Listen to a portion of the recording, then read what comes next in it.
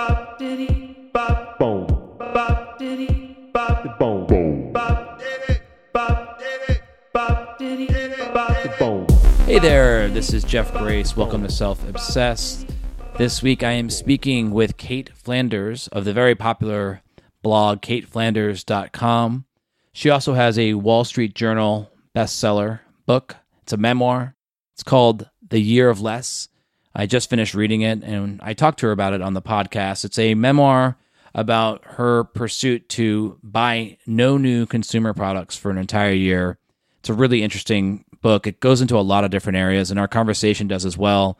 One area that we talk quite a bit about is the idea of drinking and how it affects people. And for those of you that don't know, I once went on a 1-year drinking sabbatical. So if that comes up in the podcast, basically I took a year off from drinking, didn't have a drop for 1 year.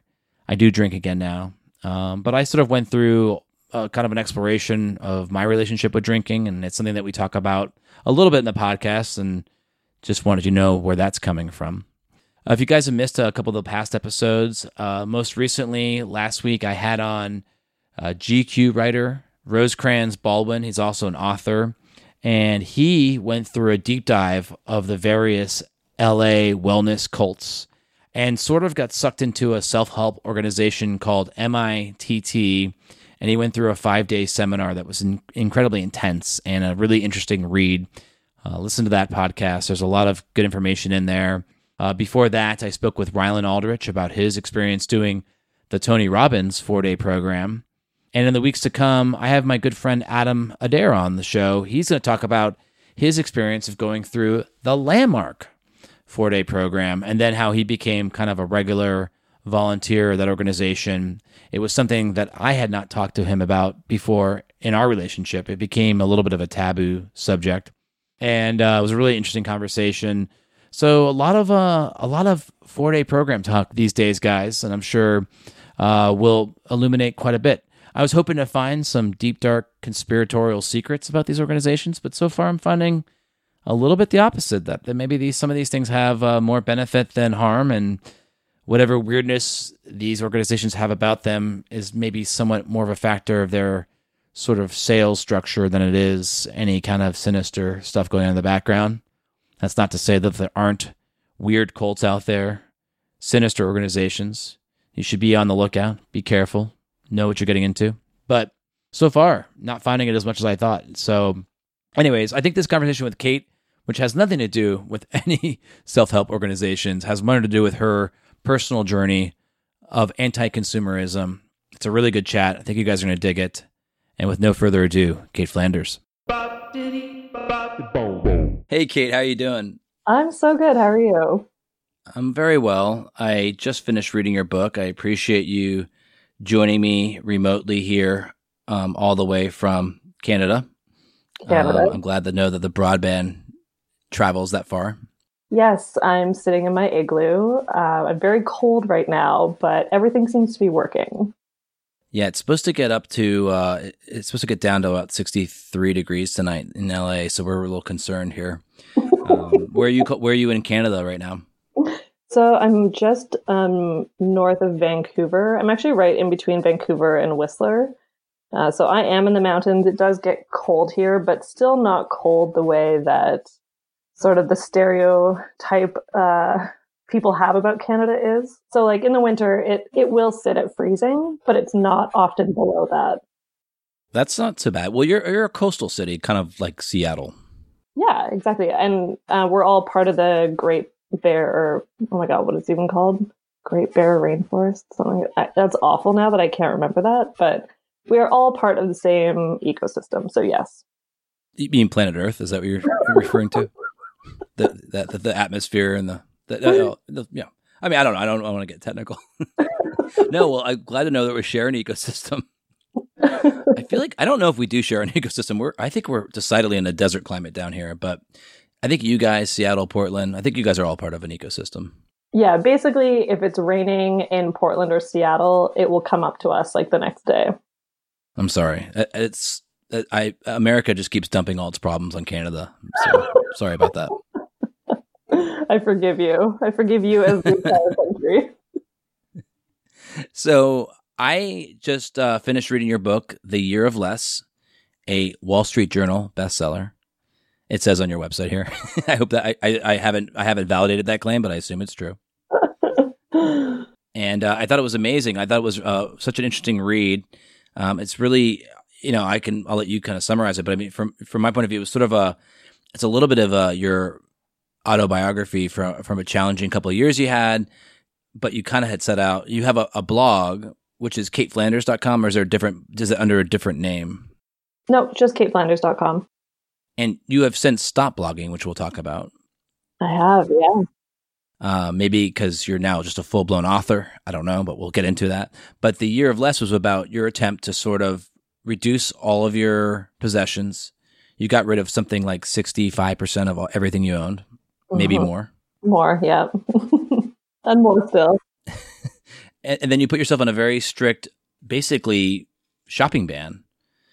Which basically all you were allowed to buy were, essentials like, food, groceries, toilet paper, things of that nature. But you basically cut yourself off from but a few small things that at the beginning you knew you needed to get a new mattress and like one dress for a whole year of weddings and a couple other items. But you basically end up saving almost about half your income for the entire year. Is that about right?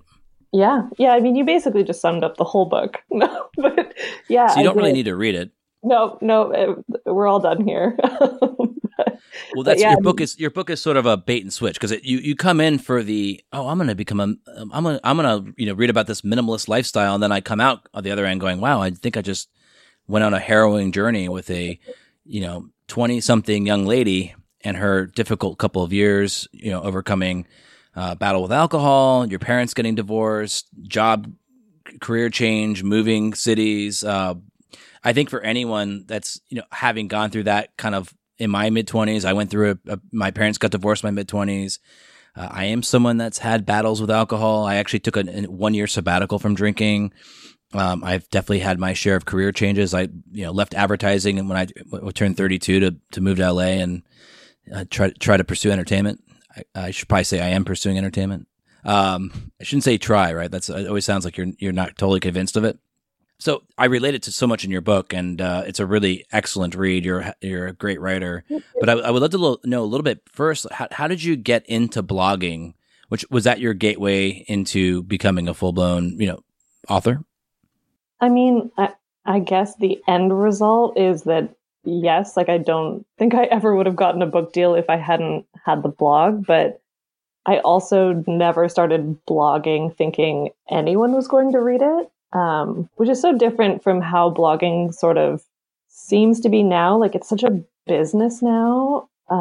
People start blogs like to make money, to get book deals, it's sort of just like what you said, actually. Like it is like the gateway to something else. I started my blog in 2010 for the first time because I was close to being maxed out with a bunch of consumer debt.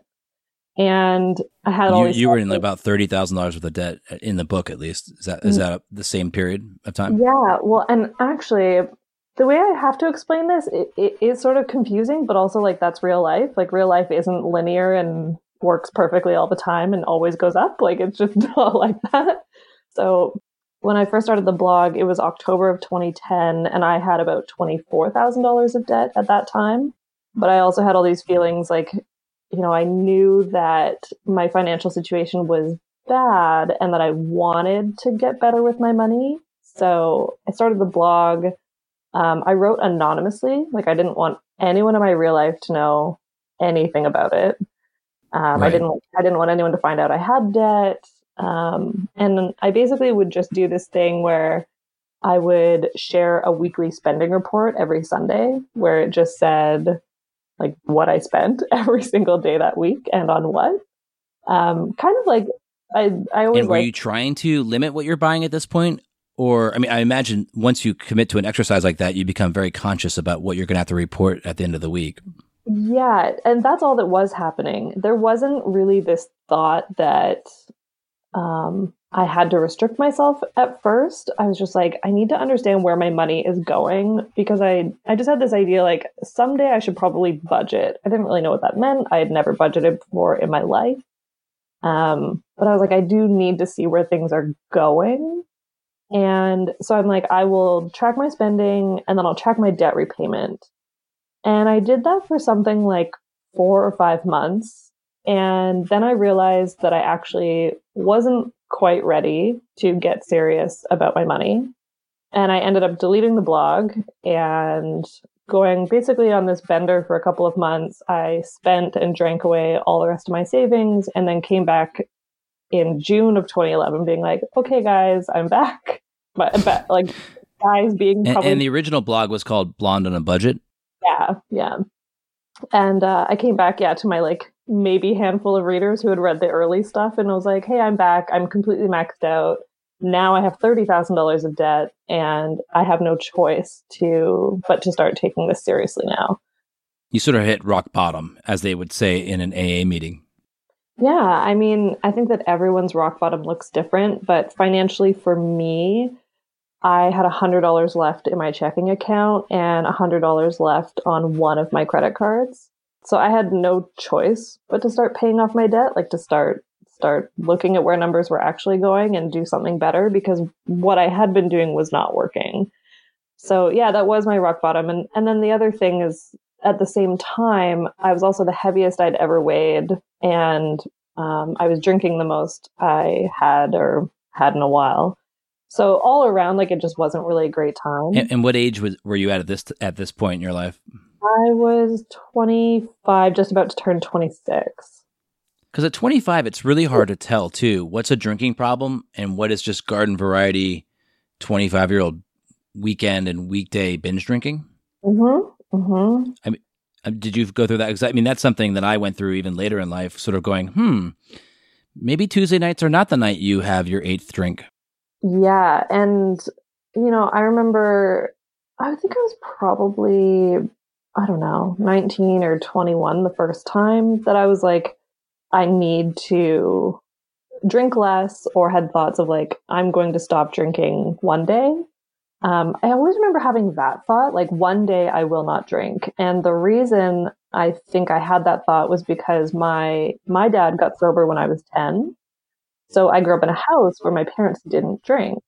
There was no, like, when I was a teenager and I was drinking, there was no alcohol in the house except the stuff I was bringing in. So right. I would have this example of, okay, like, as an adult, you don't have to drink to have a good time. Like, my dad is probably one of the funniest people I know and doesn't take himself seriously and just, like, he's just this hilarious guy. And so I knew, like, okay, one day I'll probably be like that. But yeah, I mean, when I was, like I said, I think probably between 19 and 21, I have a few very specific examples of parties I went to and, blacked out, which was very normal for me anyways, unfortunately. I think that is sort of how I would define a drinking problem, because it's a lot of people do just go for drinks, but they don't really black out. And I also, I have sort of a, Irish Catholic background in the drinking department. And, it's funny, I can drink the same amount as my friends. If we all went out for a big night in like Las Vegas, mm-hmm. and let's say everyone has like 6 to 7, 8 drinks over the course of a long night, I will black out. My friends will not. And so I don't know if that blacking out is now maybe it's just I'm drinking more than I think they are, or is it something to do with is it something to do with having a bit of an alcoholic gene, or I don't know. Do you feel like you were drinking way more than your friends and blacking out? Do you think that? I mean, yes. I did. The answer is just like, yes. Although, like, not always more than everybody, but I also think that this is true, is that when you like to drink pretty heavily, you end up hanging out with people who will drink closer to your rate. Like, you don't want to hang out with the people who are only having 1 or 2 glasses, because that's not what you're going to do. And that was the other thing for me, is that where I knew it was a problem is I never knew how to have 1 or 2. And actually, if that was the option, I actually wasn't interested. Like, if someone said, like, let's have a drink with dinner, I was like, no thanks. Because unless I was going to have like 6 glasses of wine, I didn't want any glasses of wine. I don't know how that makes sense. Like, I still haven't really processed why that seemed to be true. But I wouldn't. It was either all or nothing. I have a friend or two who said the exact same thing, who kind of admittedly, I mean, the number of people I think that's very true, that if you are someone that enjoys drinking and you're an extrovert and you're social, you end up gravitating to other people that party the same way you do. But I mean, even amongst my peer group, even from going from high school to college to now, I mean, I probably have a high percentage of friends who are kind of actively concerned about their drinking and how much they're drinking. And that can range from, someone who's a mother who's having like a third glass of wine every night and feeling just bad about that, or, people that are, legitimately have maybe, more serious drinking problems. I mean, I think the commonality, and I don't know if this is your observation. I mean, it sounds like you at some point you got a little heavier in the drinking, but most of the people I know that maybe have a drinking problem, it's not like they have a bottle of vodka in their desk drawer and are pulling it out during the workday. It's more of a social drinking kind of thing but in a place like Los Angeles and maybe Vancouver's the same way, you could find someone every night of the week to go out with. I think that's true most places. Also, because the other thing I would say, it's like more of a broader thought on that line, is that I think if you want to do anything, you can find people who want to do it with you. So if you, right, like if you're like, I'm going to skip the gym and go eat pizza, like, exactly who you can call to do that with. And it's the same thing, just different substance. Like you're just consuming something different. But I think anything we want to do, we can probably find people for, both good and bad, or not bad, but just like problematic. But yeah, I would say that I relate to that also because I think there were periods of time where I was doing heavier drinking, but overall, it really just was that I could go like a month or 2 months without drinking or without drinking much. But when I decided to drink, I always drank a lot. And yeah, that's just, it's different from kind of just the maybe only having an extra glass or two here and there. But I think where we all end up creating change is whenever we have enough of those feelings in ourselves, like, okay, what I'm doing isn't working for me anymore. And that's going to look different for everybody. Yeah, and I think a lot of people, I really related to the book where there's a chapter where you talk about how this is bad, but I needed to get worse. Like you had that, self-talk to yourself of like, all right, I'm eating too much, but somewhere in the future I will eat less, and I'm drinking too much, but somewhere down the road I'll, it's just sort of like somewhere in the future, my magical future self will tell me when it's time to stop. And I wrote down a note here when I was reading your book, just saying it's all about the pursuit of short-term pleasure over long-term happiness. It is really where I saw for you. It was the eating, the shopping, the alcohol. For me, it's the same thing. Like, I'm like one of those people that battled with alcohol all my life. I mean, not again, like if you asked most of my friends, it's like, you're not an alcoholic, but it doesn't always make me feel happy. So like for me, it's something I don't have as much of a handle on as I would like. I took a full year off from drinking once, and it was an amazing experience. But then coming back to drinking, I think if you have a problem with drinking, it's sort of in the genes somewhere. Mm-hmm. And so for me, I actually would like, if you told me I could take a pill tomorrow, and it was like, you'll be forever now the person who has 2 drinks and that's all you'll ever want, I'd be happy. Mm-hmm. I'm more the person that once I have that second drink, I'm like, let's have the third one and the fourth one. And like time starts to feel like, it's just, you don't, I would say most nights I've gone out drinking and wake up the next morning feeling terrible. I never thought during the drinking period, like, oh, I am so excited to get drunk, or I really want to get hammered. In fact, it's just the opposite. I just think I almost feel like I'm just drinking glasses of water, and that drinking it's very hard to explain, but for me, it's almost as if, I'm just drinking something just to have something in my hand here. But obviously the psychological relationship is much deeper than that. And I'm not someone who identifies as particularly shy. I feel like I'm pretty extroverted. But the year I took off from drinking, I realized, oh, wow, that first 15 minutes, 20 minutes when you walk into a party and you don't know anybody, God, is there a strong pull to be like, get me a fucking drink? Or just like, get me out of here. Yeah, get me out of here. Or you walk into a wedding, it's like, where is the bar? Weddings are honestly the worst when you're sober. Yeah. Oh, yeah. I went to 4 weddings the year I didn't drink. Wow. I went to multiple industry events. But the thing is, it's after 15, 20 minutes, you go, oh, I'm going to be fine. I mean, sometimes it actually does feel good to have like a seltzer water in your hand, or whatever. But no, I mean, I guess the alcohol stuff I really relate it to, because I've talked to myself, I've talked to friends about, I was like, I had a lot of good things happen to me in the year I didn't drink. Nothing terrible has happened to me in the years since, but I just felt generally less productive. I gained probably 16, 17 pounds back. Just things of that nature that you go like, I know my better self is the non-drinking self, but there's a lot you have to sacrifice. I mean, when you talked about the peer pressure from your friends, and now I don't think any of your friends or my friends would think that they are peer pressuring somebody. But for me, it was always, should we get a bottle of wine for the table? And then you'd have to be like, I'm okay.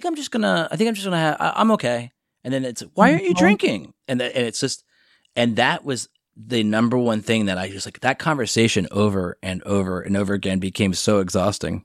I was actually going to ask, like, this is not my podcast, but I was going to ask if sort of that exactly ever happened to you, or how you felt, or just like overall, maybe what the biggest challenges and like benefits of not drinking. And the only reason I hope it's okay if I'm asking you is because I'm an open book. Yeah, like I just don't think that enough people are willing to talk about it. It's like, it's so much easier to talk about letting go of some other stuff. Like people talk about decluttering. Yeah, that's like an easy topic. Like sometimes it's not for people, but you know what I mean? Like that's like an easy topic. But to talk about not drinking,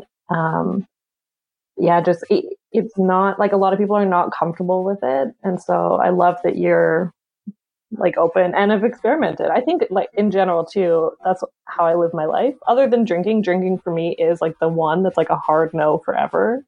But for everything else, I'm like, how long have you been sober now? It'll be 6 years in December. That's crazy. That's great. Yeah. And it does get easier, I will say, but like you still have moments that come up, not where I want to drink anymore. Like that hasn't happened in a long time, like those feelings, but you still have moments where you're annoyed by people's comments or stuff. So I'm just curious, like what came up for you the most? Well, it's at some point, if I can ever find the time, I want to write a book about it. And I even thought about doing a blog about it or something, some way to talk about it, because, well, so this, I mean, if you really want to hear like the kind of, the truncated version is I broke off an engagement from a girl I had been dating for about 4 to 5 years, that we were living together, and we were, maybe a couple months before we were supposed to get married. We broke off the engagement. I already actually had a bachelor party, and she was supposed to be the lead actress in the film I was about to shoot. And when we broke up, I just felt this strong, I remember, oh no, what it was, we went to relationship counseling, and it wasn't like either of us were drinking that much, but a lot of our stories to the relationship counselor was like, I had my second glass of wine, and then we had a fight, and then she was like, maybe just both of you cut out the drinking while you're going through this period of trying to figure out what's going on with your relationship. And I felt like, and I think about a month and a half in, we realized it wasn't just the drinking, that we weren't quite right for each other. And we had a pretty amicable split, as much as you can, when you've been together that long. And I just had this instinct of like, I think I need to continue not drinking. And I just felt, I was like, I need to go a year. I don't know why, because I'd done the 1 month off, 2 month off thing, but I always feel like the first 2 weeks of like, when you take a month off, the first 2 weeks, it's all about, oh my God, this is hard. And then you have like 4 days of, oh, this is kind of nice. And then you have like 10 days of anticipating what you're going to do when you can drink again. And I just felt like if I cleared the decks for a year, I could go through every experience, a holiday, Thanksgiving, all, 4th of July, all those things that just feel like, how could I ever get through? Because whenever I've stopped drinking in the past, it's always been like, I found that like 1 30-day stretch where it somehow was absent of a holiday, a wedding, an event, because like, as if it would just be impossible to make it through those things. But yeah, so I mean, I guess to answer your question about like, for me in that year off, it was the biggest.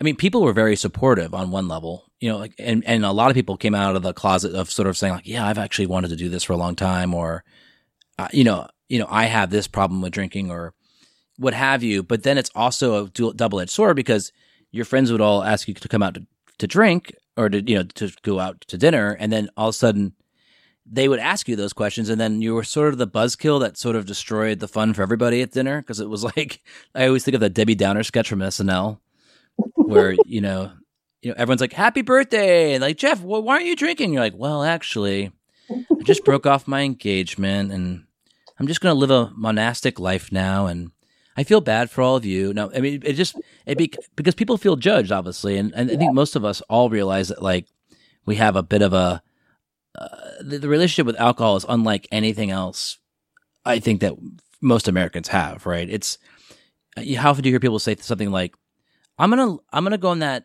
holistic diet, but I'm not going to cut out drinking.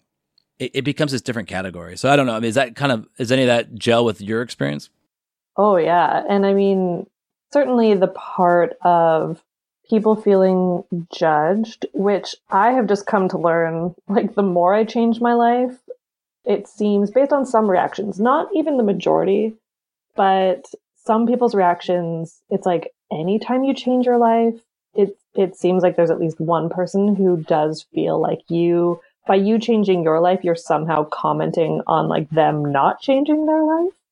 Or like you're making a comment somehow on decisions that they're making, choices they're making. That came up a lot with drinking. And again, not with everyone, but unfortunately a lot with coworkers, which I think makes sense because you sort of have like a surface level friendship with them. There's not as many people at work who you are building deep relationships with. Like maybe there's one or two, but the majority of them are more surface level friendships, so they don't really get you or get exactly why you might be doing something. And also because you're probably not revealing every single piece of information. Right. I mean, let's go out for a happy hour is an easy thing for a couple of people to do after work. But if you're the person that doesn't do it, I found that I ended up on a lot of, if someone had a birthday party, I'd still make the list. But if there was like, hey, we're all meeting up at the bar for a Friday night meetup, I definitely found that I fell off that list when you're not drinking, because people feel like, maybe they feel like for some reason, like, well, I wouldn't want to ask him to come drink. I wouldn't want to ask him to come to a bar. And I was very much the person who was like, I'm going to be in bars. I'm not going to avoid alcohol. In fact, I need to, if this is going to work, I need to like not, drastically change my social life, which is not something I'd recommend for someone that's having really hardcore alcohol problems. I think for some of those people, you do need to like really distance yourself from places that will trigger you or cue you to want to drink. But for me, I felt like I had to live a fully social life. Mm-hmm. But people don't always want to hang out with someone that's not drinking. Yes, this is also true. And for me, what I will say, because I can't speak to everyone, but I think being a woman in your mid-20s, it's gotten easier as I've gotten older, but being in your mid-20s, late 20s, and you quit drinking when you're single, that makes dating really weird. And not always weird the way you might be thinking, but weird because even just like when a guy would say, do you want to meet up for drinks? Sometimes I would say like, yes, like I'm totally fine to go to bars and pubs and just not have alcohol. But either at that moment, I'm saying, like either at the bar, I'm saying I don't drink, or even before, and I suggest we do coffee or go for a walk or do something else. At some point, the discussion comes up pretty quickly that drinking's just like not something I do. And there's like a very weird mix of reactions. When I was younger, it was harder. I found guys were not that understanding. I think we're just more also in their phase of like, well, drinking is fun. Like, you don't do fun things. I'll admit that in my mid-20s, if someone didn't want to drink, I almost was upset with them. Because that was how much it was a part of my identity and my, I mean, there's no way I would have dated a girl who was a sober girl in my mid-20s. It just would seem completely impossible because I was steeped in this whole kind of post-collegiate binge drinking lifestyle. Yeah, and I think it is so common. So yeah, it made it really difficult. Something that was frustrating was that I had a couple of sober guy friends who seemed to have no problem finding girls who were fine with them not drinking. But then the opposite seemed to be true, like being the girl who doesn't drink, a lot of guys seem to have an issue with it. And I'm not sure, like part of me is like, I don't even have a theory for it. Maybe it's not true. Maybe that's so circumstantial and was No, it's 100% true because I was now single for the first time in 4.5 years, and one massive change in that 4.5 years was that Tinder, Bumble, there was all these dating apps that didn't exist when I was previously single.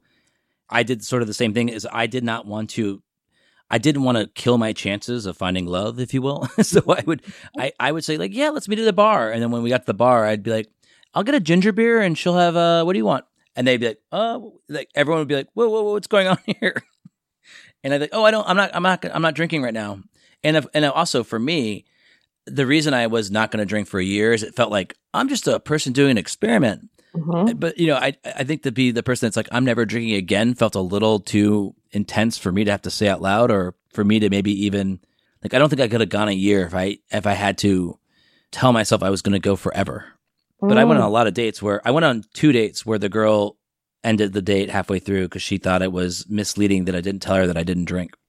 What? Yeah, I had one girl walked out of a restaurant. We sit down in an Italian restaurant here in Silver Lake, and this was definitely not going to be a match anyways, but because it was just a personality problem from the beginning. But so at the beginning, and she's like, I'm like, what would you want? You want a glass of wine or something? And she's like, yeah, I'll do a glass of red wine. And how about you, sir? I'm like, I'll just do a glass of seltzer water. And she's like, whoa, what? And she got immediately like, what's that about? You're not going to have a glass of wine? I'm like, oh, I'm not drinking this year. She's like, what do you mean by that? And like, so then she was cool for it for like 10 minutes. And then she went to the bathroom and came back and she's like, I just don't feel comfortable being on a date with someone that's not going to drink. So I'm just going to go home. So I was like, okay. And then, another girl, just we met at a Mexican restaurant, just the fact that I wasn't drinking, she's like, you really need to tell people that before you meet them out. Because it's really uncomfortable to have to be on a date with someone that's not going to drink. I was like, okay. But I will say, generally speaking, that I went on a whole year of, my friends will report, I went on a lot of dates in that year I wasn't drinking. And I think it was a good experience because you make much deeper connections with people. You are much more aware of like, how much do I really like this person? Uh-huh. You probably have a lot less random hookups that, I think, which could be fun in your 20s, but when you get to be 30, it's just like not worth the effort and the baggage. And oh, that's very real. I'm not saying I was completely devoid of that, but yeah, it gets more complicated, it feels, as you get older. So, a lot of people seem super interesting after 4 drinks that would not sober. So yes. Okay, but I will say actually almost, I don't know if it's like affirming or like oddly like feels good to know that you did have the same experience as me, in that actually some women weren't comfortable with it. Because I was like, is this some weird bias thing where just guys don't like if girls don't drink? But actually it's interesting to know that there was the opposite. Not affirming, and because it's probably says something maybe about their drinking tendencies, so that's not a positive. This is taking a weird turn. Well, no, I mean, what I would say is I think that you would not be wrong to say that guys, generally speaking, would be less accepting of that. Because I was dating in my, I think I just turned 40. So, a guy who doesn't drink at 40 is not alarm bells for a girl. It's like, it's actually like, here's one of the few stable people left. Or if they don't think that, because I mean, honestly, there's this thing too. I recently gave up drinking. That's like kind of an alarm bell, right? Because those people usually go back to drinking. And, if you're, it's like, hey, I used to be a heroin addict, but I've been sober for 3 weeks. You'd be like, oh, maybe this is not the, because I mean, and you talked about AA in your book, which we could talk about that too, because I think we have the exact same observations about AA. I actually probably had I kind of went down, I fully invested in the whole thing. I was like, I'm going to go to AA meetings. I'm going to like really learn about myself. And how did you, what did you feel there? This is becoming a podcast about me, which is not what I intended here. But you can stop. But I'm like, people again just don't talk about this, so I can't help but ask. Well, for me, I still am good friends with the person that was my sponsor. I kind of told him like, hey, I'm going to do this for a year. This is kind of what I feel like I want to do, and he was cool with that. And I actually think AA should be studied as one of the most perfectly organized institutions in terms of avoiding corruption. It's sort of structurally designed to never have money involved. There's a lot of really good things about it. I think that your observations about the religious element, which in LA, they've deprogrammed all the religion out of it. It's like literally the first thing they say in every meeting. Oh, so I could go to AA in LA and I would be fine. You would probably, yeah, if you went to a meeting in LA, you would not be weirded out. I'm like a devout, I'm like a pretty anti-religious person. Me too. I might not, it doesn't mean I don't believe that there could be a God. I just don't believe any of the current books about it seem to be that convincing. So yeah, when when they say God, I think that's a higher force. You have to do a little bit of that substitution. The challenge I had at least is that in every AA meeting I went to, and I don't think I'm just being, maybe everyone thinks like they're the normal one, but I just felt like everyone else's stories were so much more severe than mine. And then I would be like, yeah, well, I just kind of want to like lose some weight. And but like, I've had blackouts. I mean, it wasn't like I definitely related to every story, even the people like that lost their families and, or killed someone in a drunk driving accident. I mean, but the pattern of their drinking was so familiar to me. The progressive nature of the drinking was so familiar to me. And I think it was very important to do, but as a lifestyle, I don't know if it was going to help me. It felt like I was going to now be identified as that as my identity, is that I'm an alcoholic. And that to me, I think would be, I think would actually be more likely to make me drink again. But I saw 3 or 4 people that literally came in the doors shaking and sweating. And a year later, their lives had been completely changed. And I don't, and at that time I was going through AA. There was a lot of people, there was a lot of criticism of AA by Slate or Salon, one of those 2 publications, about how there's no scientific backing for this organization. But it seems to be the 12-step program seems to be the default choice of treatment. But there's not really a lot of science by how this was all started. It was just some dude making it up, however many years ago. Right. But then it's like, is there science behind religion? Like that would just be my argument for Slate or whoever was saying that. You know what I mean? Like, well, I don't know if they. Yeah, I think their thought was, this woman was actually pushing a pill called, oh my God, I'm going to screw it up, but it's a pill they use for heroin treatment. Okay. And I actually took it upon reading this article. It's basically blocks your pleasure receptors. I can't believe I took this thing. And I will look it up and put it in the show notes here. But it's basically a pill that you take that turns off your reward center or your pleasure center. So that if you, like, let's say you take it an hour before you start drinking, and there's a whole group of people out there that do this. I should have looked it up before I started, but you take a pill an hour before you start drinking, and then once you start drinking, you will not feel that pull towards like drinks 3, 4, and 5. You might have a glass of wine, but number 2 is going to go down kind of like how maybe a second giant glass of grapefruit juice would go down. Like you're just sort of like, oh, this is kind of sugar. It's pretty remarkable, but a lot of people have side effects on it, and which I did too, like splitting headaches and really bad hangovers, even after like 1 or 2 drinks of. So, anyways, that was the movement going on. Is like this is more of a this could be solved through pharmaceuticals and through. I mean, I don't think they were necessarily tearing down AA. It was just sort of questioning like, how did this become our default treatment when there's no science behind it? And can we improve upon this system? And yeah, but the people at AA were highly defensive because most people at AA, this is like the structure they live by, and it's working. And also just from the community aspect of it too, right? Like to know that you're not alone, and that even if you don't see the same people at every meeting or even ever again, like to sit in a room with other people and have everyone be comfortable saying, yeah, I'm similar to you, even if it's different. Like there's something about us that is similar, and just to know that you're not alone. So I do appreciate that. I think your comment too about actually not wanting to sort of label yourself as an alcoholic, I feel the same. And actually, because you are not currently going through AA or never have, correct? I never have. No. It is still interesting. Like almost 6 years in now, I would say that I'm still figuring out who I am as like a person who doesn't drink in like a good way. In like I'm constantly kind of discovering what I actually like, what things actually bring me joy, who I actually want to spend time with, what is spending time with people that in a way that feels good to me actually look like.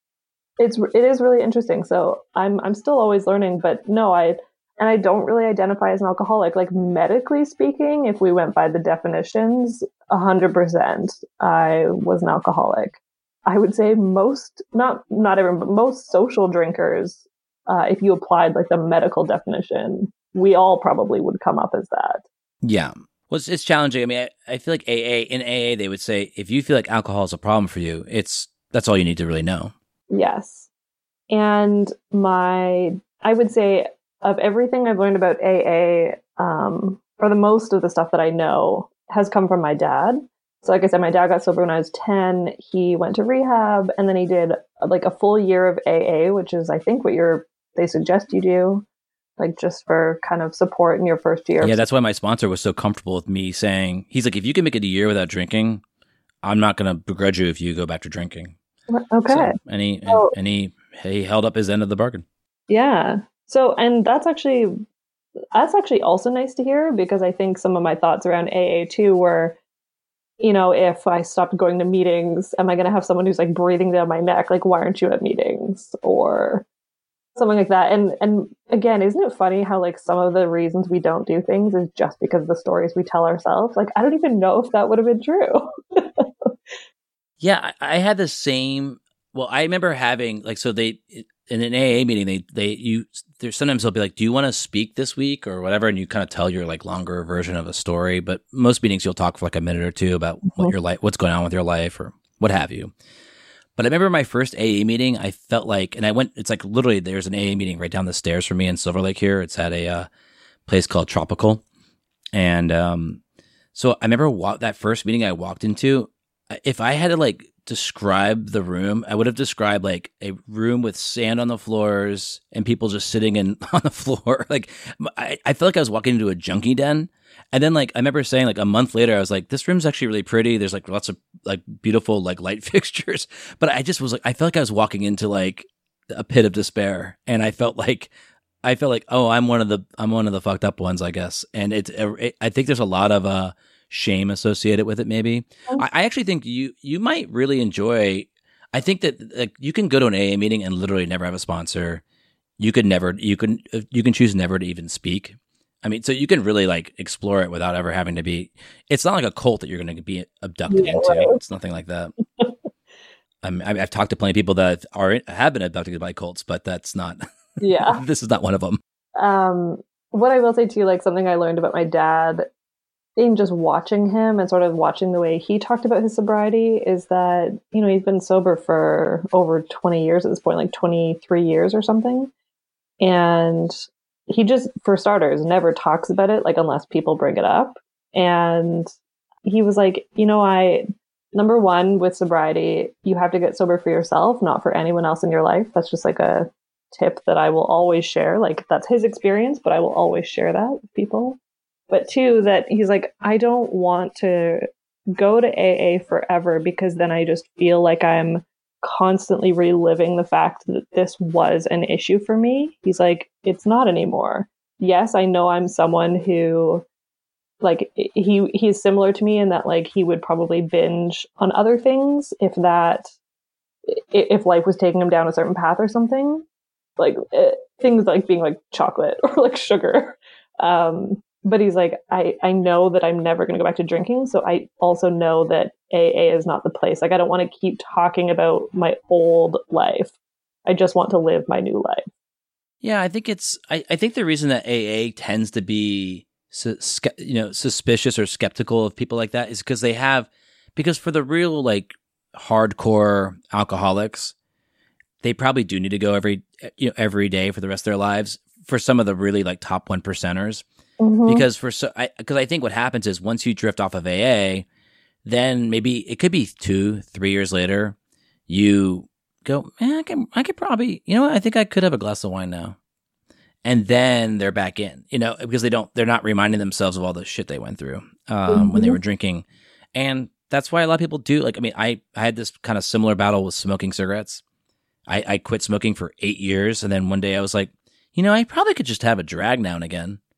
And then I did that for about 6 months. Then I was doing the one cigarette at a party per night. And then, after a year, you're like back to a pack a week, 2 packs a week. And, it's like, wow, how did that just happen? But I think like, if your dad's been sober for that long, I mean, I think if he doesn't feel, I think the reason that they will be like, no, you have to go all the time is just because they're so afraid that people are going to get unmoored But there's a lot of people out there that I don't think need AA or that AA would actually be more likely to be a disincentive to not drink than an incentive. Yeah, I hadn't thought of it that way. But yeah. No. But I mean, it's definitely something I've definitely thought about going for another, going back to a full year of not drinking again, because I just think it's a good way to kind of clear. I think it gets you in touch with what I have noticed, and maybe you have noticed this too. Still, to not drink is the odd man out. You would think that drinking is the abnormal activity, and that not drinking would be the baseline. You're a normal person, but I think in at least in American society, to be a non-drinker is something that you have to like almost raise your hand and point out to a group of people like, hey, I'm the different one here. It's odd that our natural state is obviously not drinking alcohol, but to say that you don't drink is sort of like makes you the abnormal person in a group of 20 people. Oh, it definitely does.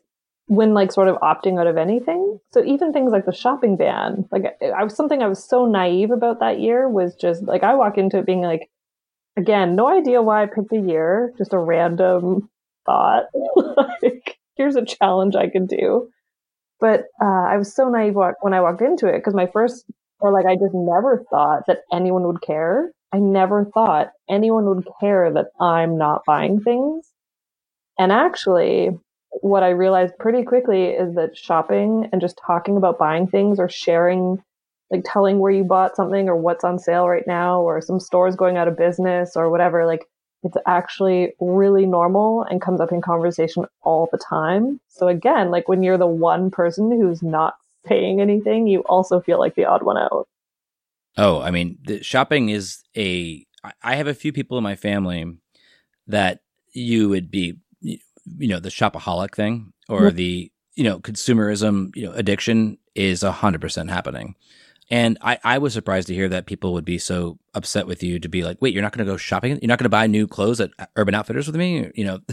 I was surprised to know that that's going on there too. I mean, the reality is we're if it's not clear from America the last 2 years, we're tribal culture. Mm-hmm. And whenever someone isn't doing the behavior of the group, we're sort of wired to point that out.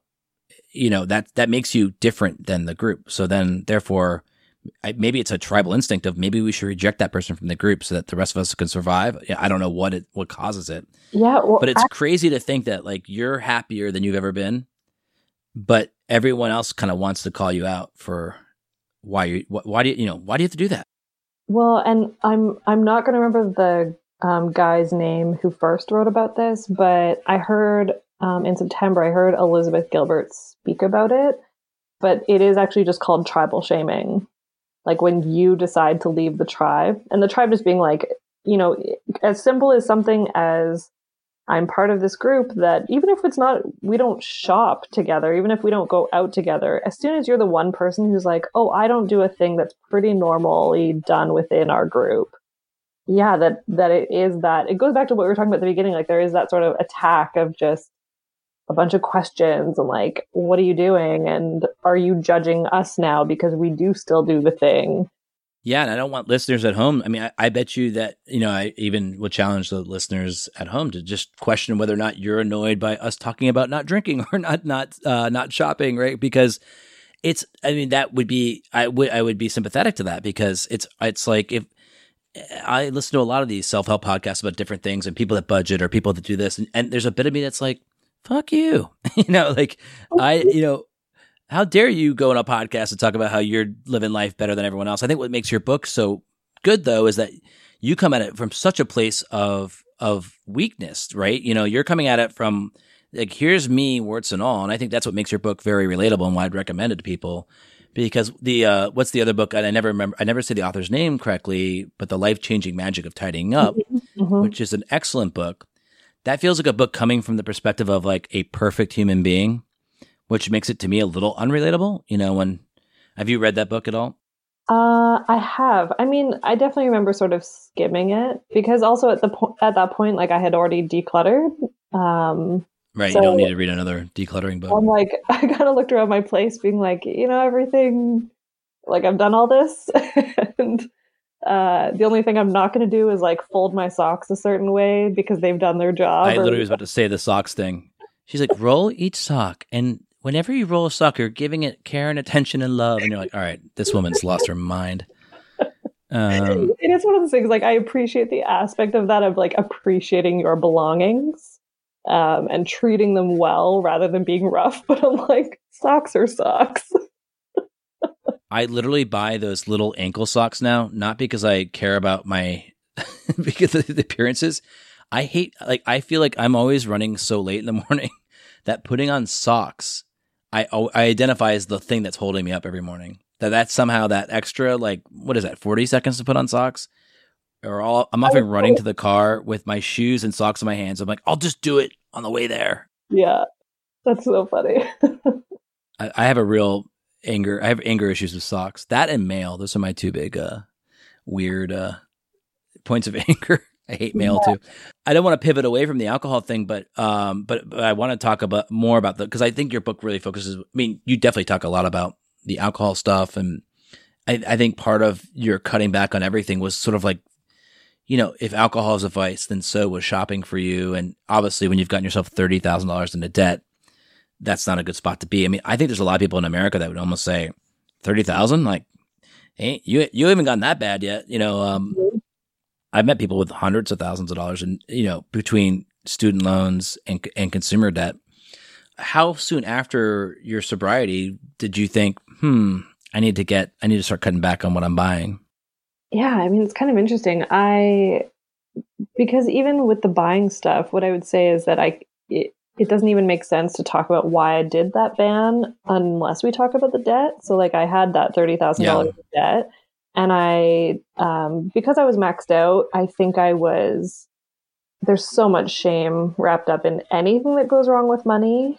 But I think being maxed out, it was especially so, especially because I knew that it was all me. Like, no one made me go into that amount of debt. I didn't have student loans. It was flat out consumer debt, just like for years and years, spending more than I earned and only making the minimum payment or whatever. So I had so much shame around it that honestly, I basically did something like a shopping ban, but I never called it anything. I was just so restrictive with myself to pay off my debt. Like, I remember I wouldn't even like get my haircut, or I went and got like one haircut a year for like $30. I was so restrictive. I didn't really give myself any kind of fun money, just, an entertainment budget. Everything that I was earning, I was putting towards debt because I just had this vision of wanting it gone. Like, I just wanted to get down to zero. And you set a goal to pay it off in 2 years? Well, at first I was kind of thinking 3. And then as I started making that progress, yes, I was like, oh my gosh, I could do this in 2.5. And I could do this in probably just over 2. And then paying it off in just under 2 became a reality. And so I did that. But the problem with the way that I approached my debt repayment was that it was so aggressive, both like financially, but also just the way I was treating myself. Like, I was not nice to myself for those 2 years. Like, it almost punishing myself. Like, I've made all these mistakes and now I need to remedy them, or like I need to deal with the consequences. So I was super aggressive in my approach. And now, like, my sister just finished school and so is setting up sort of her first budget of working full time, but also repaying a bit of student loans and stuff. And the way we're talking about it is so much different because I'm like, no, like, have like a set amount that you're going to put towards your debt every month, but have it be realistic and like within your budget, and also so that you can have some of a life. Like, because if you're too restrictive, it's the same way if you did a really intense diet and then you just crashed and burned after. Like, basically what happened is I finished paying off my debt and I started spending all of my money again. And so I didn't go back into debt, but I just started spending everything. Like, I would barely save anything. I was constantly justifying why it was okay, and just justifying it to myself, but also on my blog, because I used to share all my numbers on the blog. So at the beginning of the month, I would share my budget, and in it would have me saving 20% of my income. And then at the end of every month, I would update the numbers and be like, hey guys, I might have saved like 4% of my income, 5, 10. like I do think I hit 20% once, but in an entire year, the rest of the months I was. So were you saving money while paying off debt? Nope. No. Okay. I had no balance. Well, I actually think that's smart. I mean, to pay, I some people will disagree that you should get into some sort of savings habit while paying off debt, but generally speaking, your debt is going to be at an interest rate of over 10% and more likely 15 to 20%.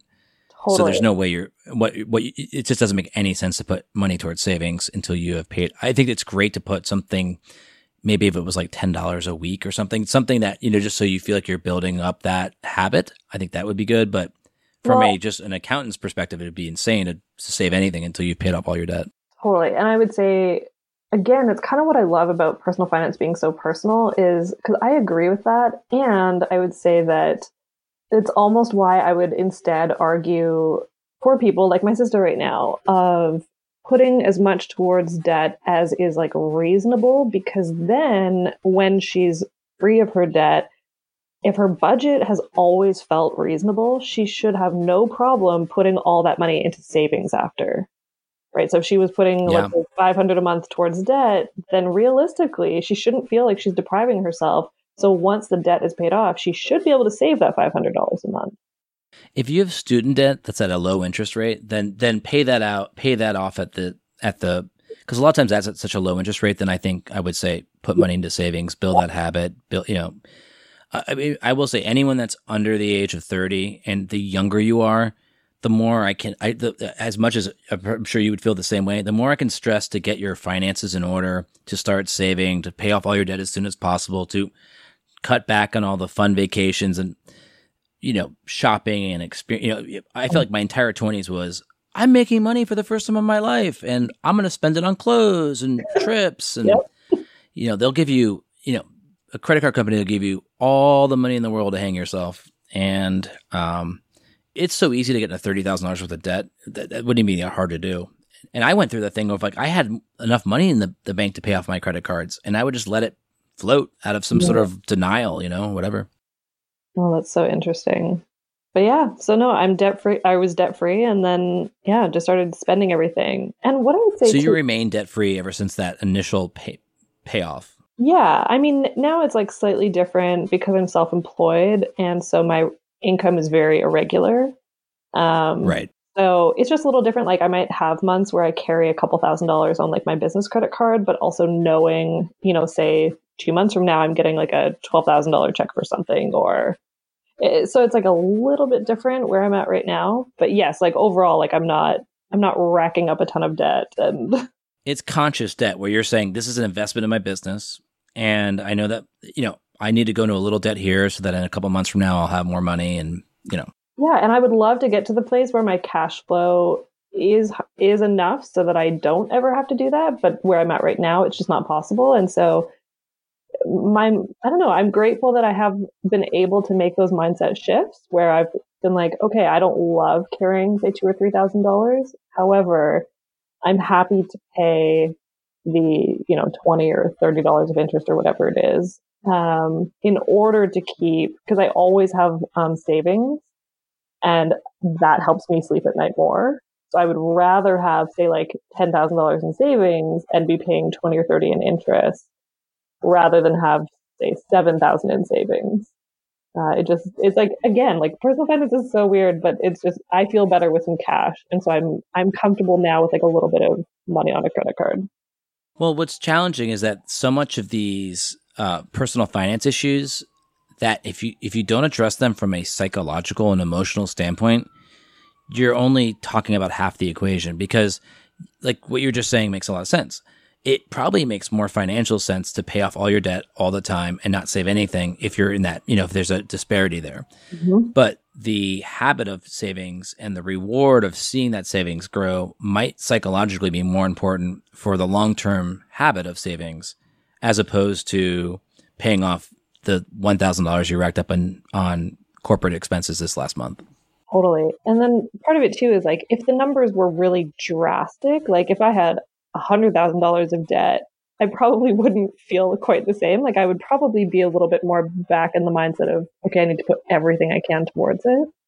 But for where I'm at, it's like I don't let myself even think about reaching high numbers of debt because I just know that I don't ever want to go back there. That's interesting. So basically, you paid off your debt in a 2-year period, and then the year of less was actually a period after that, or is the book sort of a hybrid account?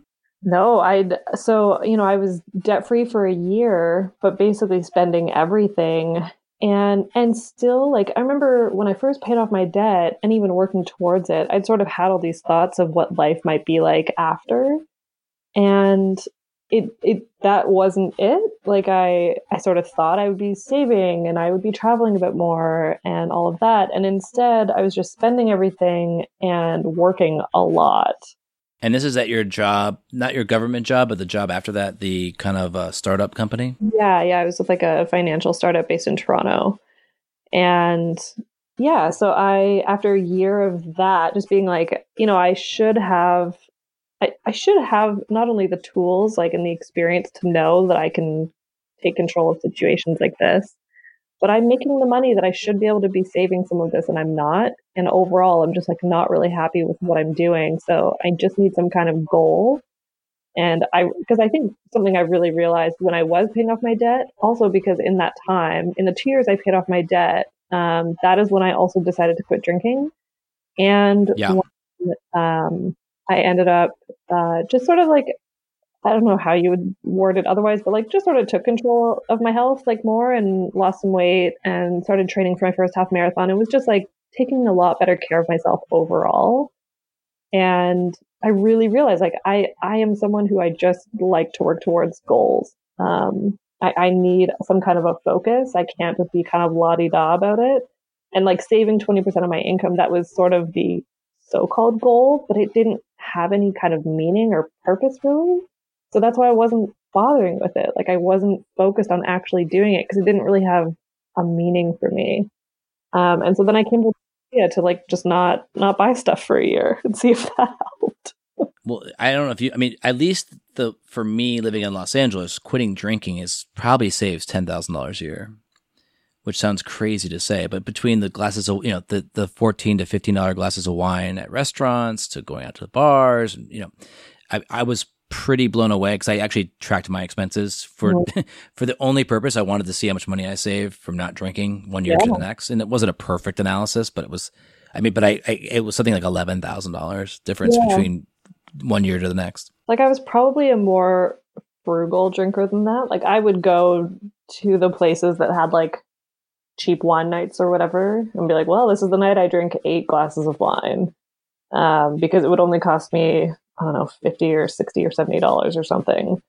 Well, that's a lot of money. I mean, $50 for a night of drinking is crazy. Yeah, and if I look back, and because I don't have receipts of all this stuff, but I am pretty aware of like, what I used to put on my credit cards, and I would say it was probably at least $6,000 a year. And actually, at one point, I did the math on what I had assumed drinking cost me from like the age of 13 to the age of 27.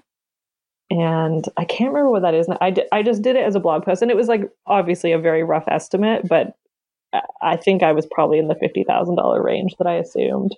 Because when you're young, it was way cheaper. But yeah, as I got older, it was obviously more. So, well, it's funny. People get really upset about corporate greed and why are we giving all this money to Wall Street and this and that, but no one looks at just the ridiculous expense that we have that we just hand alcohol companies. It's just like, oh, $15 for a martini? Yeah. Because it's often the way restaurants make money is the food is sold for a loss and the alcohol is where the profit is. Because I think psychologically people go, well, if I'm drinking, I'm sort of doing a bad thing. And so if I'm overpaying for it, well, that's on me. And so you almost don't like blame the restaurant for the expensive bill you get at the end of the night. Oh my gosh. Again, the psychology of money is so fascinating because it's not just about like what we spend or save on. Like it's literally those little decisions, because that's going to be different for everyone. Like someone might have no problem spending $15 on a drink, but maybe they do have a problem buying $5 coffees every day. Like who knows? It's just so interesting to me the way that the stories in our head constantly rationalize whatever works for us or doesn't work for us. Yeah, it's well, I actually, like you, had a similar experience. I hired I went on a date, one of these sober Bumble dates, and the girl, it was clear that we were not going to be a match about 10 minutes of the conversation, and she's like, yeah, I actually I had this woman that like completely got my finances in order, and it was like amazing. It was life-changing. And I literally was like, the whole date I kept being like, hey, do you have the email for that woman that you mentioned earlier? And she's like, yeah, I'll send it to you. I'm like, oh yeah, could you just like send it to me right now? Because I was like, I don't think there's gonna be a second date, but I definitely would like to have the information for that woman. And so this woman who I spent a lot of money on, she did the whole thing, tracking every single expense. She got me up on Quicken. Do you use Quicken at all, or a program like that? I use FreshBooks right now, but also my sister's an accountant, so that helps me now.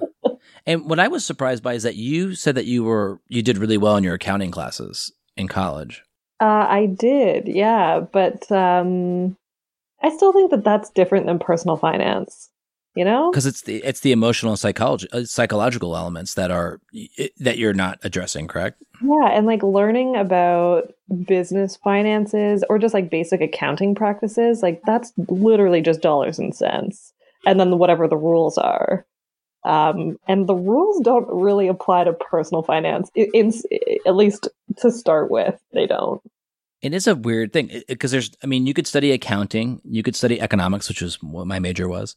But you don't have, like, I still think there's like, I think the book that I keep talking about in the podcast is Ramit Sethi's I Will Teach You to Be Rich, which I think is the most boiled down, like, personal finance for dummies book I've read. I think the title's a bit cheesy, because it's sort of makes it sound like you're going to be like trying to drive a Mercedes at the end of your 1 year. But I could have come up with a more exciting sports car there, Ferrari.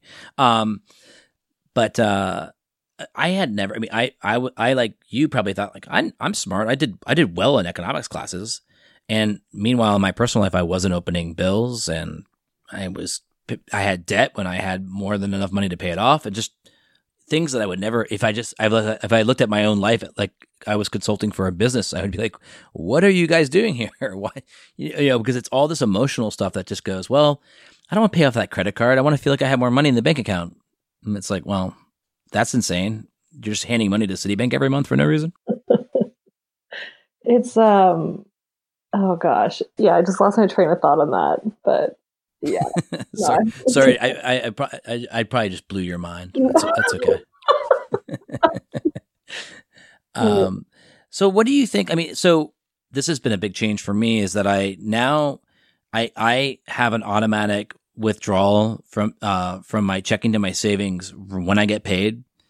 That I don't even do that. I just do a repeat payment now every 2 weeks around when I get paid because I'm a freelancer as well, and that forces me to save. It's just like the money's out of my account, and yes, could I go to the savings account? And I also have the savings account is my Vanguard fund, so it's like a little harder to like liquidate and such. Yeah. I think I'd highly recommend to people don't have a savings account that's at the same bank as your checking account. Yeah. And then, and there's plenty of free ones out there like Ally Bank or there's a ton. There's a ton of online only banks or Vanguard, which I recommend, mutual funds. But just getting your savings out of your bank account as fast as possible. And then what's left over is what you can spend in your personal life, after expenses. I think I could not recommend it highly enough. I agree. I also think it's sort of, if I really think about this, I probably apply this to all different areas of my life, is that even though it's uncomfortable, I think when we create more frictions, we actually take away a lot of the convenience that has been laid out for us. Like if we can create a little more friction, so it's, like you said, either more difficult to access your money or it's more difficult to spend. So having bank accounts outside of your regular daily banking, like having savings elsewhere, removing or not saving your credit card information anywhere so that there is no impulse buy, like you have to remember your credit card, stuff like that. Like you're hitting a sensitive area for this Amazon one-click buyer over here.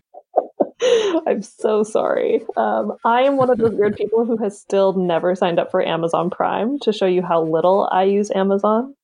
I will say that if I face my demons right now, the fact that I'll buy a Bic pen on Amazon. I basically go like, why would I write down buy pens when I can just press one click and it shows up in a box 24 hours later? Right. But so I think like if you create a little more friction in all areas of life, it forces you to be more intentional as a whole. Like, what do you actually want to be doing? If it's not as easily accessible, would you do the thing that you're maybe impulsively thinking of doing or not? So, but yeah, I think starting with having savings elsewhere is massive for our finances. Creating friction is smart, though. I mean, I think you're right. Like probably getting off of Amazon one click, getting into the habit of buying everything, like having to punch in all those numbers, which to me, I'm a very impatient person. I'm ADD. I'm wired just to be kind of like, like entering my credit card information is like what I would be doing if I died and went to hell. It feels like very tedious.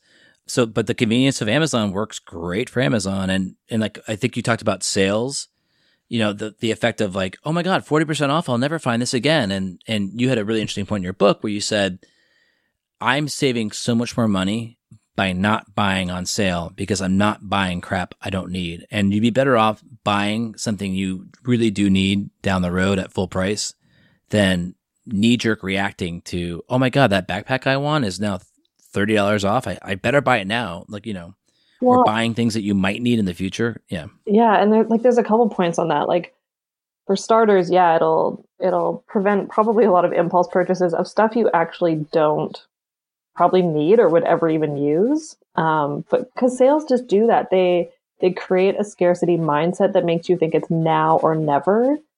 But the other thing about sales that obviously they're never going to promote this is that they're cyclical. Like sales come around again all the time. I think on average, it's like you'll see, say like for something like deodorant or toothpaste, you see it at this ridiculously low price. On average, I think you'll see it at that price again, like in the next 45 days. So yeah, like it creates this now or never, but you probably actually will see it on sale again one day. And it is just better to buy it when you actually need it. Because often like just buying things because they're on sale would mean we could shop all day, every day, because I feel like the entire world, other than maybe like Apple, like I think the whole world is on sale all the time. So.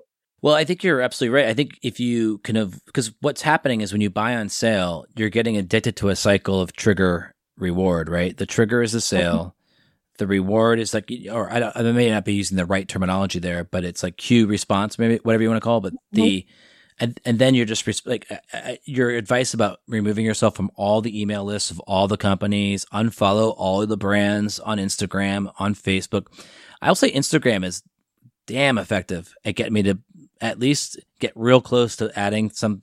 I'm pretty good at I don't have a lot of shopaholic kind of tendencies. I'm pretty good at being pretty thrifty. I buy a lot of things on eBay used that I otherwise might buy new. But, Instagram is a multi-billion-dollar company. Mm-hmm. That's not because they're not selling stuff. It's because those ads work really, really well. And if you're on Instagram, you're probably going to be buying stuff. Well, and the other thing too, because of that is, I think most people know this now, but Instagram listens to you. So like if you give it access to your microphone, it actually does listen to conversations that you have. So you can test it out. Like if we were to talk about something specific right now, I guarantee you would see an ad for it like in the next 48 hours on Instagram. Even if I'm not in the Instagram app? Yep. How does that seems like full-blown conspiracy talk right now. I totally get it, but first of all, if you go, right, what could we talk about right now that we think will be we haven't said in the last, and it should be a consumer product. So what can we talk about that would be very specific? I don't know. Something I never have thought about buying. I'll talk about a woman's product, and you talk about a men's product. Okay. So I assume that what's a specific woman's product I could talk about that would be on an Instagram? Things you see on Instagram, I would say. Actually, here is one that I did do. I was visiting a friend in Minneapolis. You might actually know him, maybe not yet, but Anthony Ongaro, who writes Break the Twitch. I don't know him, but I know of the website. Cool. So I was visiting him in Minneapolis in August, and we did this test while driving around. I told him something, I can't remember what they're called, Kate Hudson's athletic gear. I think it's called like Fabletics or something like that. somehow we saw some athletic gear. So I was like, okay, I've definitely seen ads for that before, like, months and months ago. So I was like, Fabletics. And then I had All right, so mine will be Fabletics. Yep. I'm going to talk about, I'm going to give Instagram a little, make it easier. I have the app open. I didn't press anything. I'm just saying the word Fabletics, athleisure. What else could I say? I really want a good sports bra. Leggings, workout gear. It may not totally work because they may filter out men just for X because they don't want to pay for clicks that are not going to go through. Maybe. My recommendation for you would be the One Blade. That's what's up on my Instagram right now. Okay. It's a award-winning pivoting head single-edge performance razor, which I actually will advocate. I'm a huge fan of the single razor, old school double-sided razors from like Israel. Okay, so what's it called? The One Blade? It's called the One Blade. The One Blade men's razor. I love when people say award-winning when there's no mention of who they won the award from.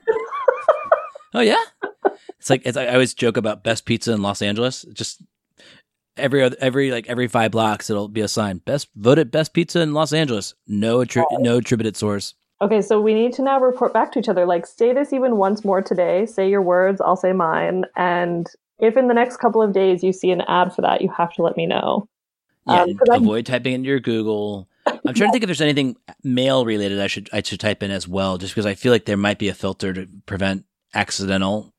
I'm trying to think if I know there's anything how about I'm going to say hiking boots as well. Hiking boots, like that. Timberland hiking boots. Okay. That's something I have not been searching for at all in my life. I will say camping gear because I don't need it right now, but I'll probably look for some next summer.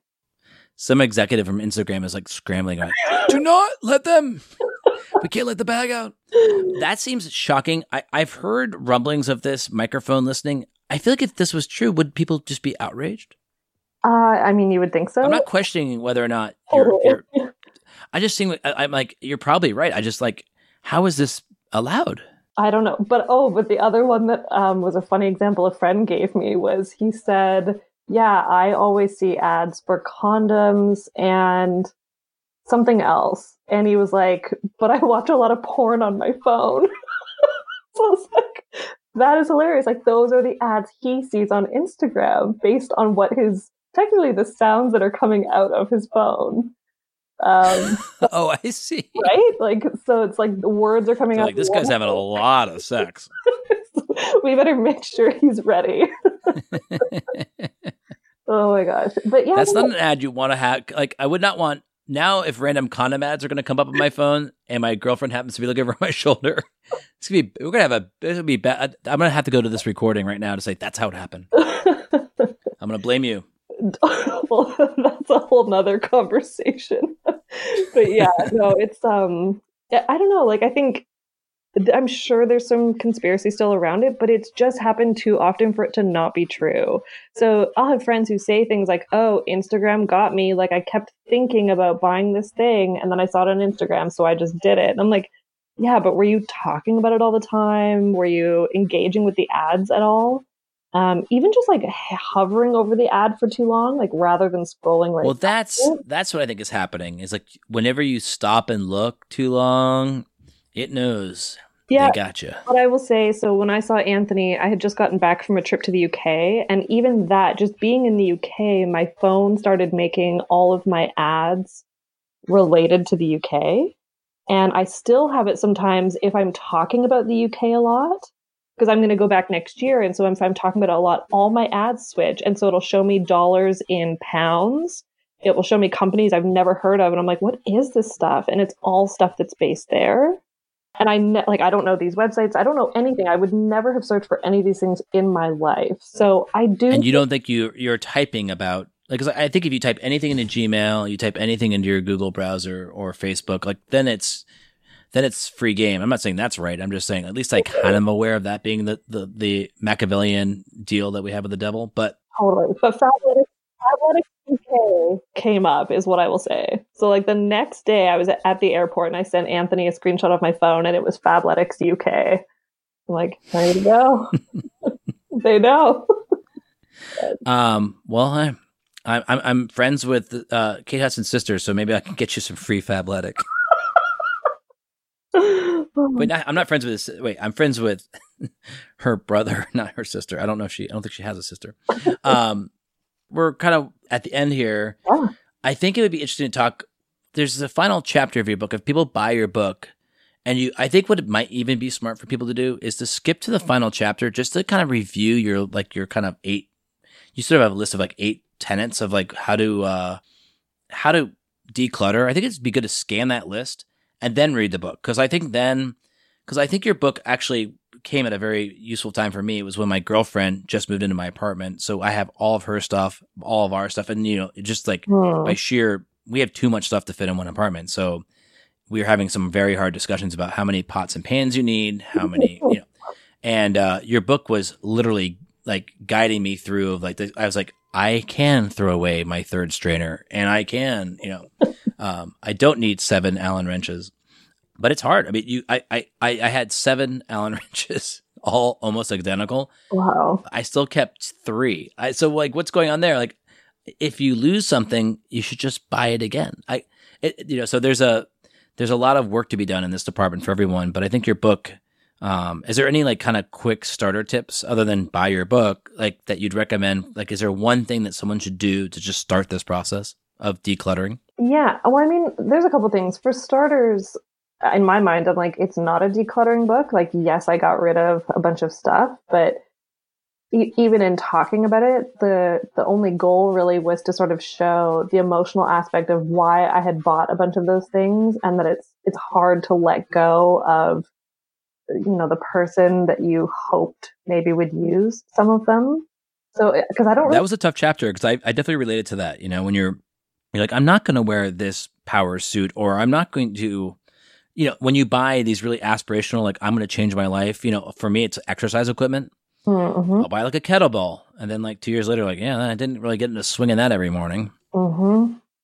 Yeah, it's and then it's funny because I had a great conversation where someone sort of challenged me on it, being yeah, but that's saying people shouldn't buy things that are going to make them better. I'm no, it's about learning how to buy those things when you're actually going to use them. So not buying it, being I'm going to be the person who does that one day.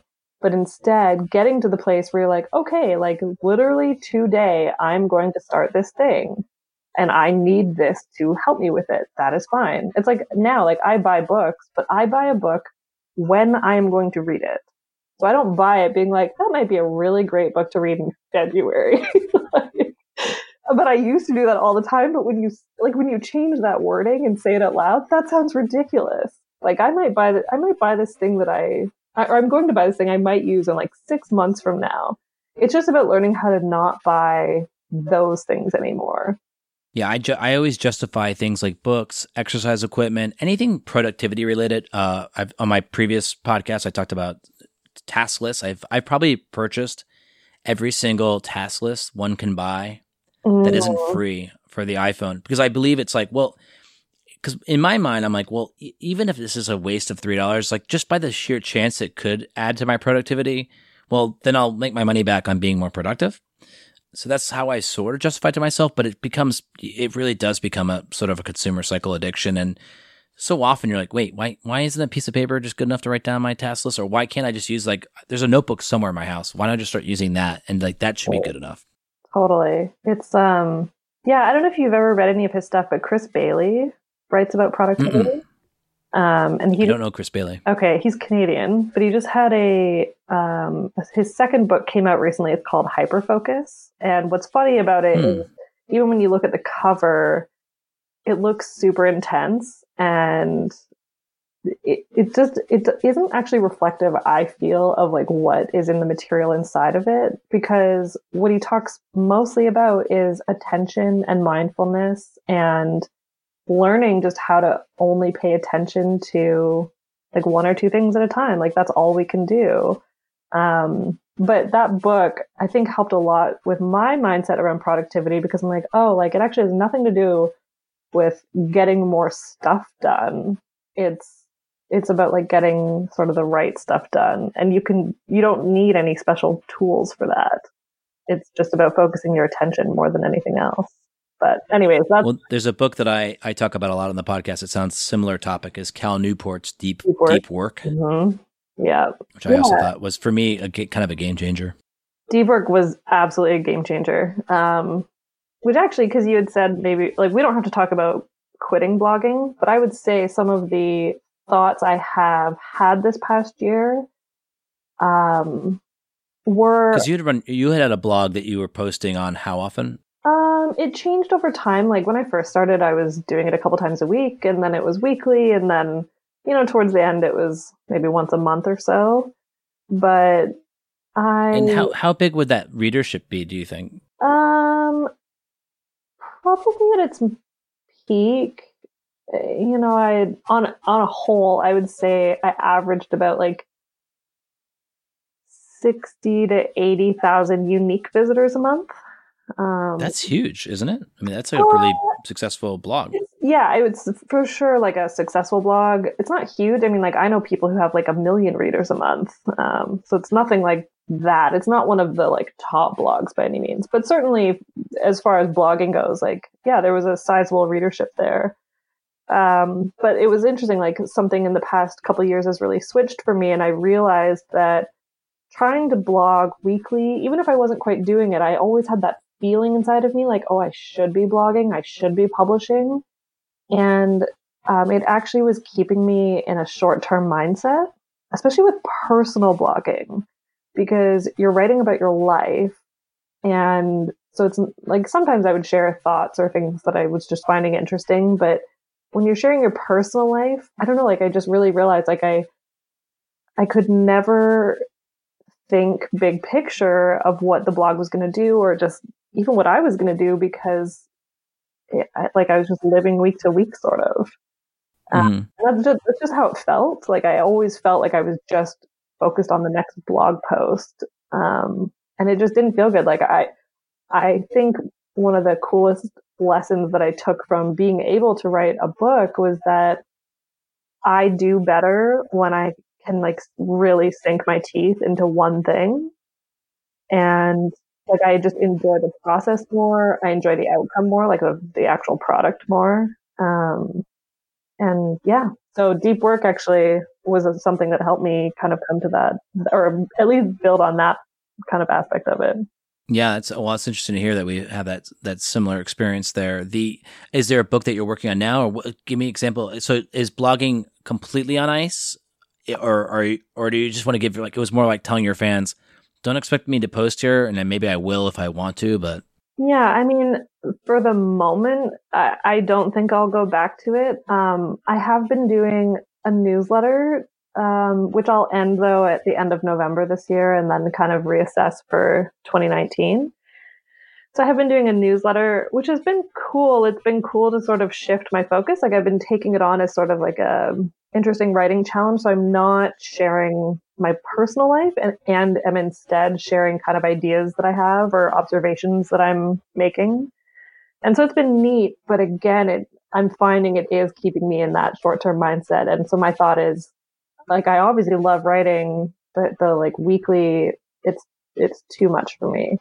And just because I like to go deeper, like, I don't want to just give people an update on like what I ate or something. Like, I want to write about something that I'm really like. Well, it's challenging because every single book you'll read about how to have a successful blog, YouTube, podcast will say it has to be weekly. It has to be, and I don't know if there's an article, I'll have to find it, about how YouTubers are kind of like all losing their minds, because if you're a weekly YouTuber and you go on vacation and you don't post that week, the algorithms at YouTube highly punish those, because it almost flags you as like, oh, this is probably a YouTube account that's no longer going to be active ever again, and knocks it down off the metrics. It's wild. And that there's a big push on YouTube to like have a more forgiving algorithm, because people feel like if they don't post every single day, or they don't hold to the previous rhythm, that they're going to lose huge chunks of their audience. And a lot of these people are living off YouTube as their primary and only income. Mm-hmm. But at the same time, completely mirroring what you're talking about, this feeling like, I got to post again. And even if I don't have anything to post about, I'll just post something. And I knew going into this that I want to do something weekly, because I just know that for myself, if I actually like the rhythm of like, all right, I know I have to do this every week. I'm just do it once a week and that's it. Because I know that I'm more likely to maybe not. I think it's just more for like evening out the workflow. Mm-hmm. So it doesn't feel like a weekly obligation. It's something I enjoy doing each week. But if I had to do this 3 times a week, it would be a nightmare. And I think for Twitter and Instagram, I'm not really a stand-up comedian anymore. I did it for a long time. And I felt this need, like, oh, I have to have a Twitter account, and I should post something funny every day on Instagram.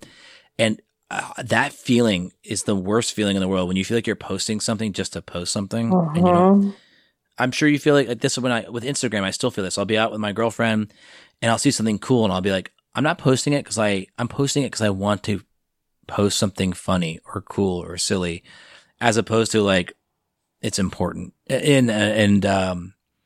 So that's how I feel like I could relate a little bit to your blogging, I guess. That feeling. I mean, it's sort of something I've been also talking about a lot this year, is just this, like, for creators, is the idea of creating in the space that you're consuming. So like where do you consume most of your information? Or like, what are the things you genuinely enjoy consuming on like a weekly basis? For me, it's podcasts. Second is to me, a big game changer for me. It could be for the worse, it could be for the better, but paying for the YouTube Premium. Okay. It turns YouTube into a podcaster, basically meaning that once you turn your iPhone off, the audio will still play. And so I've been able to like find college lectures and I think you talked about this too, that you started watching more YouTube videos and podcasts in your year of less and getting rid of TV. And one thing I think I'm going to experiment with more is canceling Netflix and only like having it on for like, just like cancel like all my streaming services. And then just like, I'm going to do a month of Netflix, or I'm going to do a month of Hulu, because like to have them all the time, like I don't really need to have all of them going all the time. I don't ever really feel the need to watch like a show as it's on the air, unless it's like something like Game of Thrones. Oh my God. I literally just wrote about that in the newsletter I sent out today. Oh, really? Yeah. Like all year this year, I've been experimenting with canceling Netflix and then resubscribing, like either when I know a specific show is back, or I know like I have time to watch more TV. It's the only one I have anyways. And so sometimes it's like I'll only go without it per se for a couple of weeks. But again, it actually goes back to that idea of like creating a bit of friction. Like if you didn't have access to this stuff, what would you do instead? And it's very easy to get to restart your membership. It's literally like 2 clicks. They'll make it plenty easy. No worries about that. Oh yeah. And they constantly send you emails and they're like, hey, if you want to come back, there's like new movies out that you might like based on everything else you've watched. But it's been like a really interesting experiment I have found this year. When I have Netflix, like I'm really enjoying the few shows that I end up watching. Whereas before, I think because it was always available, I would just kind of turn it on and like either mindlessly watch or just have it as background noise or something. But now I'm like, okay, I've got Netflix for a month. Cool. Like on Saturday, I'm totally going to have a day where I just like binge watch this new show. And like, it's like a clear, just that is what I'm doing for that day. And it's going to be great because it's like an intention. Well, the constant optimization to get you to watch the next episode, the auto, like they don't even do the countdown anymore. You're just watching, like I start watching the show called The Crown. Mm-hmm. Like, wait a minute, is this the second episode already? There's like no gap anymore. There's just like they kind of like truncate the credits. You're just like almost watching the next episode. And then they seem to have gone like make it very difficult to resume watching a show, because I think they want you to like get like they actually rather you just constantly click on new shows so that you have like 10 shows that you kind of need to finish watching so that you're that much less likely to ever cancel. Yeah, I would say probably a little bit less so in Canada. We don't get quite the number of shows that you guys do. Like we still have way too much than I could ever watch in my lifetime. But I'll just be down in the States. And when you look at Netflix, when you're in other countries, it will show you all the shows that they have. I'm like, damn, you guys have really good shit and we don't. Well, you should get yourself, if you get yourself a VPN. I know. You can, I know that's illegal, but I don't think you're going to get thrown in prison for it. No, it's like a big crackdown though in Canada on them right now. So I'm like, whatever, I'll just continue with the friction. I just will pretend I don't have access to it and that's fine. So you're done with blogging. You're doing a weekly newsletter, which is about talking about what you're observing in the world, but not talking about it from your own personal perspective. And that's sort of your creative outlet. And then what are you doing? Do you have a day job? What kind of what are you doing for like work, or is this kind of your job still? It is, because I feel like every year that I've been self-employed, it's been like 3.5 years now. Every year has been really different, like in terms of looking at when I get to the end of the year, do you look at the breakdown of where your money came from? Like it's been just the percentages changed drastically, but like last year I kind of wasn't freelancing. This year I've picked up more freelance just to make more money. So yeah, so like some freelance writing. The book, I haven't gotten them yet, but the bonus of sort of being a smaller blogger when I got my book deal and not knowing that the book would sell very well is that I got a smaller advance that I've out-earned, so I will now earn royalties on the book for life, which is pretty cool. That's great. That's pretty rare, actually, for an author to make more than their advance. Yeah, but I'm like, again, I think I don't know, it's been like just a very, like, people seem to want to seek out like really big advances, and I think for your ego, there's probably really something in that. But actually being able to accept something smaller and like be okay with it, and then to see that, yeah, like there's actually an advantage of it, which is that not only could you out earn it, but that can actually continue to help you. So like the fact that I've out earned my advance can help me get another book deal one day, whereas people who never out earn their advances, it can be harder to get other book deals. And do you have another book in the works? Yeah, I'm kind of like, I have an idea and I'm working on a proposal right now. So my agent is on maternity leave right now, but she's back in January. And the thought is like, if I can get the proposal done by the end of this year, then she'll be able to pitch it around and kind of see what happens. So we will see. Sounds very similar to the film business. Yeah, right? And there's then, like two windows of which everyone works, which is like January, February, and then like for like 2 weeks for like September and October, and then everyone's got other things. Everyone's on vacation otherwise. Yeah, there are definitely, my agent would probably describe it exactly like that. Like she'll definitely say that there are windows where you don't bother. But January would be a great time for me to have the draft done. So that's the plan. And then I actually am outlining a podcast that I'm going to start myself. I had a podcast that I did with a girlfriend for 2.5 years, and we wrapped that up in the spring. But I'm really missing that. And also I'm feeling a need to sort of fill a void that I'm feeling in podcasting. So I'm hoping to launch it in January, but I also don't want to say it in case that's a little too ambitious. But well, we'll hold you to it. Okay, look great. for that in January. Well, no, I will say this, that you are a wonderful podcast guest and you have a great speaking voice. So I actually been thinking during this, I was like, oh, why doesn't she do a podcast? So I think that's a great idea. Thank you. I think people would love to hear more from you. I feel like we're already like well past an hour and a half here. So I feel like I have to let you go. Yeah, but no problem. If we find a topic to talk about next, or when you launch your podcast, let's resume the conversation. Yeah, that'd be awesome. And I know it's sort of early feedback for you, but I'm really enjoying the show so far as you've done it. So there you go. You're the listener. Yeah, for sure. I saw that one comment on the show notes. So no, I'm just kidding. I have tens and tens of listeners out there. It's a growing audience. No, I think it's really neat. I think it's really great. So, well, thank you. I appreciate it, and I'd love to have you back on. So we'll set that something up in the new year once you have that book proposal finished and your highly successful new podcast is up. Ah, okay, sounds great. Good goal. And then just do one more plug for your book. So I think people out there would really benefit from reading it. It's called The Year of Less. It's a Wall Street Journal bestseller. You can find it on all the major. Is there one place that's better to buy it than another? I hate to plug Amazon after we just talked about all the dangers of Amazon. Oh no. I mean, like, I always say whatever just feels best for people. Like, some people love supporting local independent bookshops. Some people Amazon because it is more affordable. That's better for their budgets. Some people that means going to the library. So I'm pretty happy with all of it. Well, I'm a fan of Audible, so that's how I consume the book. I didn't get to enjoy your beautiful album art, though. Yeah, I think you have a great book cover. Oh, so, thank you. Yeah. All right. Well, thanks, Cait. Thank you so much. I appreciate it, and have an awesome week. Yeah, you too.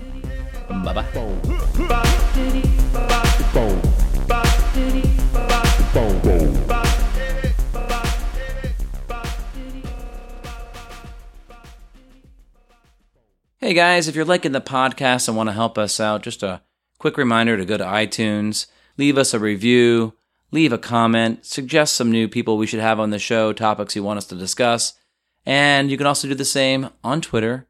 You can hit me up at @JeffGrace, and otherwise, I will talk to you all next week. Bye-bye.